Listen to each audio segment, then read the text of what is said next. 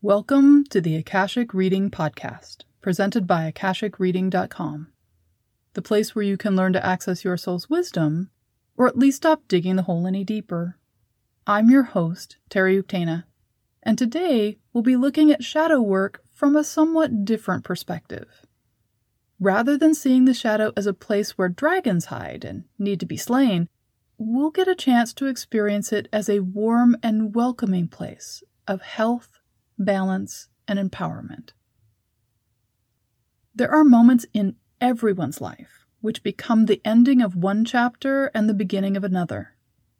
I experienced one of these when it was pointed out to me that in many Eastern cultures the symbology of the colors black and white were opposite of what I'd been taught as a child.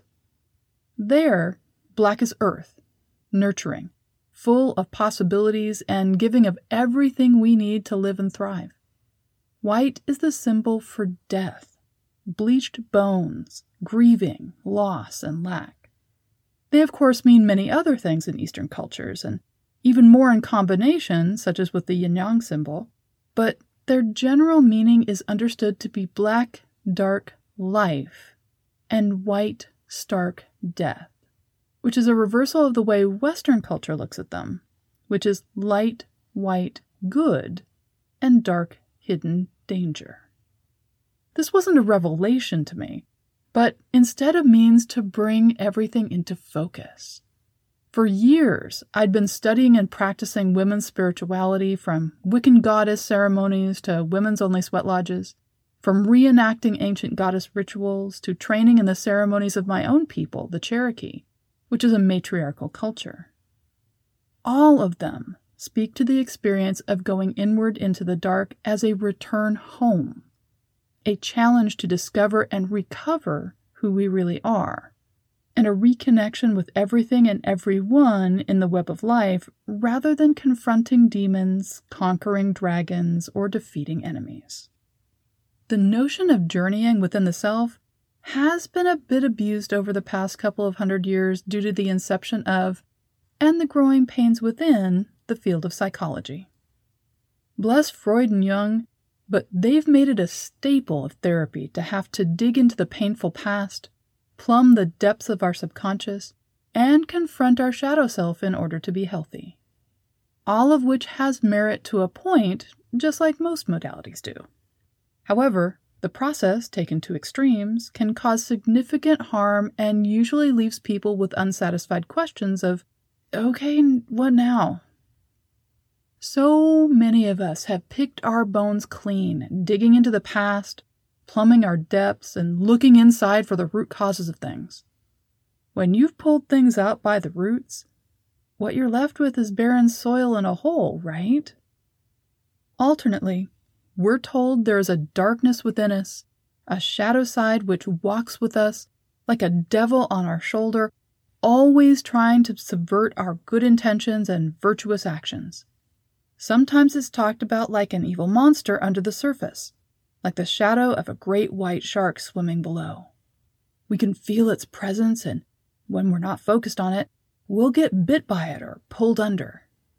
Somehow there's an evil within us constantly seeking to do us harm, and it must eventually be confronted, removed, tamed, controlled, or defeated in order for us to live up to our full potential and achieve our soul's goals for this lifetime. All of which harmonizes with and supports our understanding of the symbol black. And because of this, some people seek out meditations which will lead them only as far as their core or their spiritual self via their prana or life force.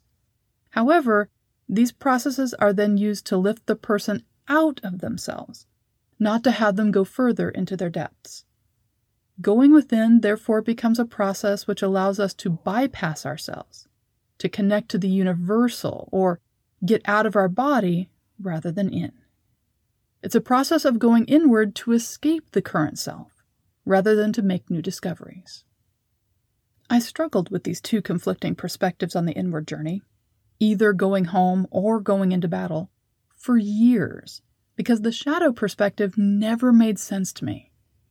It all seemed summed up by the myth of Persephone and her abduction into the land of the dead. To summarize, A goddess, Persephone, for some reason comes into being as an eternal teen. Poor thing. A powerful being in her own right, she never matures, never comes into full agency, and is never meant to be in balance in any way. She's incomplete by definition, as she's the virginal essence of spring. Hades, sometimes seen as symbolizing our subconscious, decides to kidnap and rape her for a whole host of reasons which are amazingly unhealthy and petty, including jealousy and brotherly rivalry. Within the myth, this is seen as appropriate for some reason, and is rarely commented on even today. The same with the fact he's ancient both in years and in maturity, is in a role of authority which he abuses in order to coerce her compliance, and once he's raped her, she can never leave him. She's his property. Sometimes the myth is written as if she's tricked into the relationship by eating what he provides. Sometimes what she eats is referred to generically as food, other times as 3 pomegranate seeds. This is an echo of Eve and the apple, but also pomegranates were and are symbols of female sexuality, so sharing the fruit with him has all the really uncomfortable power over seduction overtones you'd see in a bad stalker movie. To make things even worse, she doesn't rescue herself. She's a damsel in distress who is rescued by her mother, Demeter, who threatens to kill every living thing on the planet if her daughter's not returned. However, Demeter can't truly have her child back due to the patriarchal concept of virginity, which is often described as, once a piece of gum is chewed, it can't be unchewed. This means Persephone must spend 3 months of the year with Hades, her rapist, for the remainder of eternity, but can be with Demeter the other 9 months. As children, we're taught this is a myth which is meant to explain why there's winter, but there's a touch more to the story than this explanation takes into account. So, of all the Greek myths, this is the one I liked the least. Of course, the Greek myths, as they've come down to us, are really horrid when it comes to how women are treated and how they're perceived, with rape being common and completely acceptable. Medusa is a beautiful woman who got raped by Poseidon and was punished by being made into a monster. Io got made into a cow. Daphne becoming a tree to escape Apollo. The list goes on and on. To be fair, men aren't shown in a good light either. Men who have good relationships with women or who protest this type of treatment are scorned or become quote-unquote red shirts, which don't survive the day, the battle, the myth, or the war. In any case, I just couldn't get past the fact this couldn't be the only model for going within, which, come to find out, is correct. It's just the only one we're taught in public school and which has become the norm in our common culture. During my studies in women's spirituality, I came across the myth of Inanna. It's older than the Persephone myth, and comes from a culture which saw women as whole unto themselves, having agency, working as equals and partners with men, and having a direct connection with the earth through their own bodies. Inanna goes into the depths, like Persephone, but she isn't forced into doing so. She chooses the journey. She isn't confronted with dangerous quests to overcome, but instead, she must make choices at each gate on the way down. These choices cause her to look at herself, evaluate aspects of her life, and choose to keep what no longer serves or to let it go, and therefore continue the journey.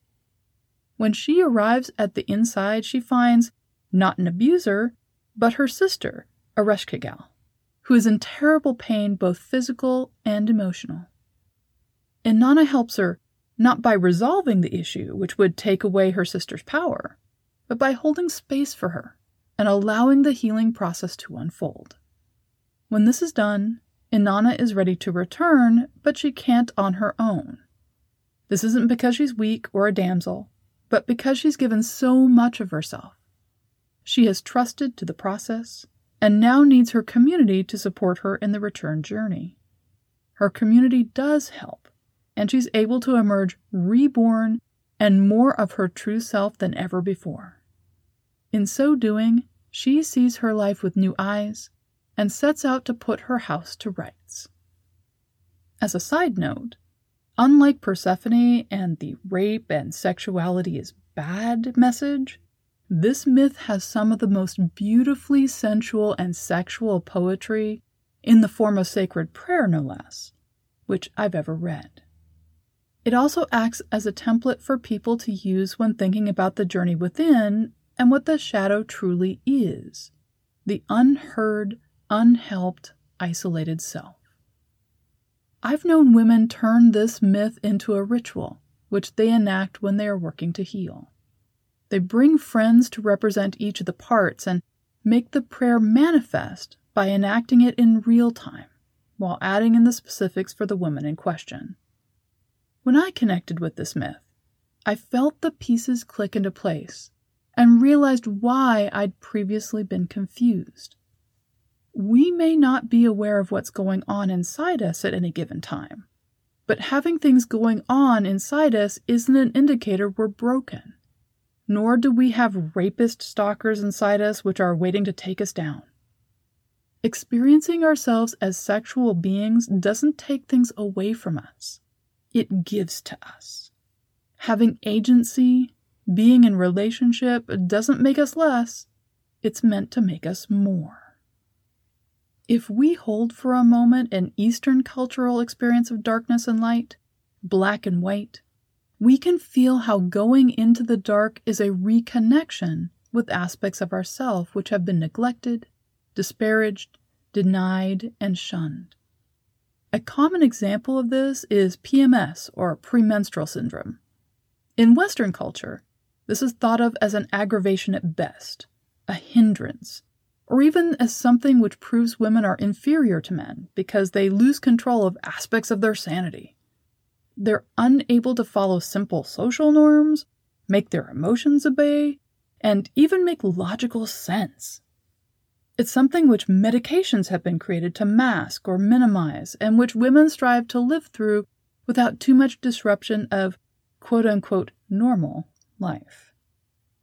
However, in Native American culture and in various indigenous cultures I've come into contact with, PMS is seen as quite the opposite.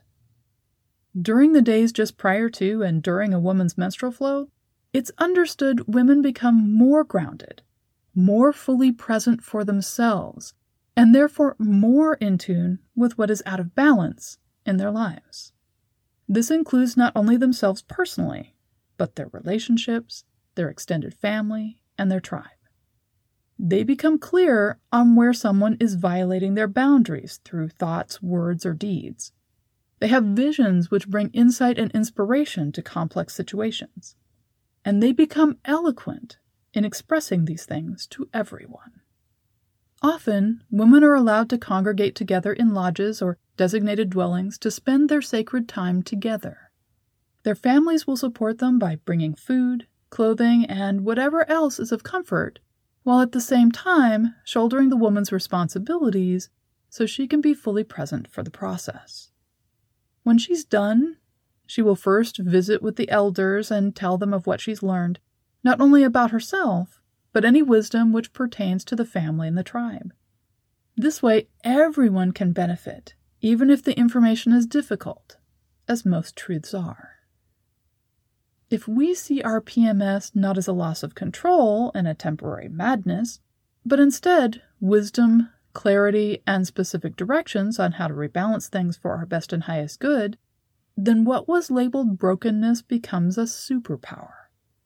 Like scratching off the coding to find we've won the lottery, we can scratch off the label PMS and find instead we become a monthly MRI, which sees the underlying truth in any situation it focuses on. Likewise, our shadow self, our own Ereshkigal, is not a demon in the dark trying to destroy us, but in reality our own wounded wisdom. Each act of self-sabotage is our truth reaching out. Each misstep is our own feet trying to refuse to wear shoes and instead go free and truly feel, maybe for the first time, supported by the earth and life.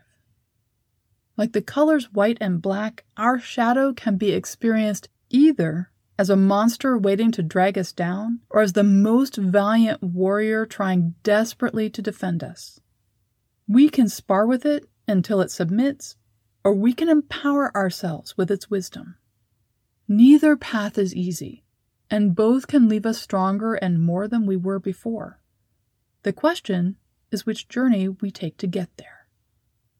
Susan Griffin wrote a modern version of this in her book Woman in Nature, The Roaring Inside Her. Quote, "Going through the room of the mirror, the room where women learn to reflect what our culture has taught them they are, they move inside into the cave where they find the pictures their ancestors drew for them about them.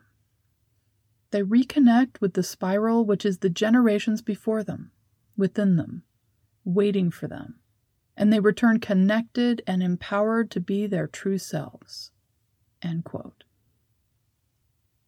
And that's all the time we have this week. If you're interested in knowing more, check out my website, akashicreading.com. And if you're enjoying this podcast, please consider supporting it by subscribing on Patreon. You can sign up for my Akashic Book Club, where we read books on all aspects of the Akashics, see all my other offerings, and get regular updates about what I'm working on at patreon.com/TerryUktana. Thanks. Bye.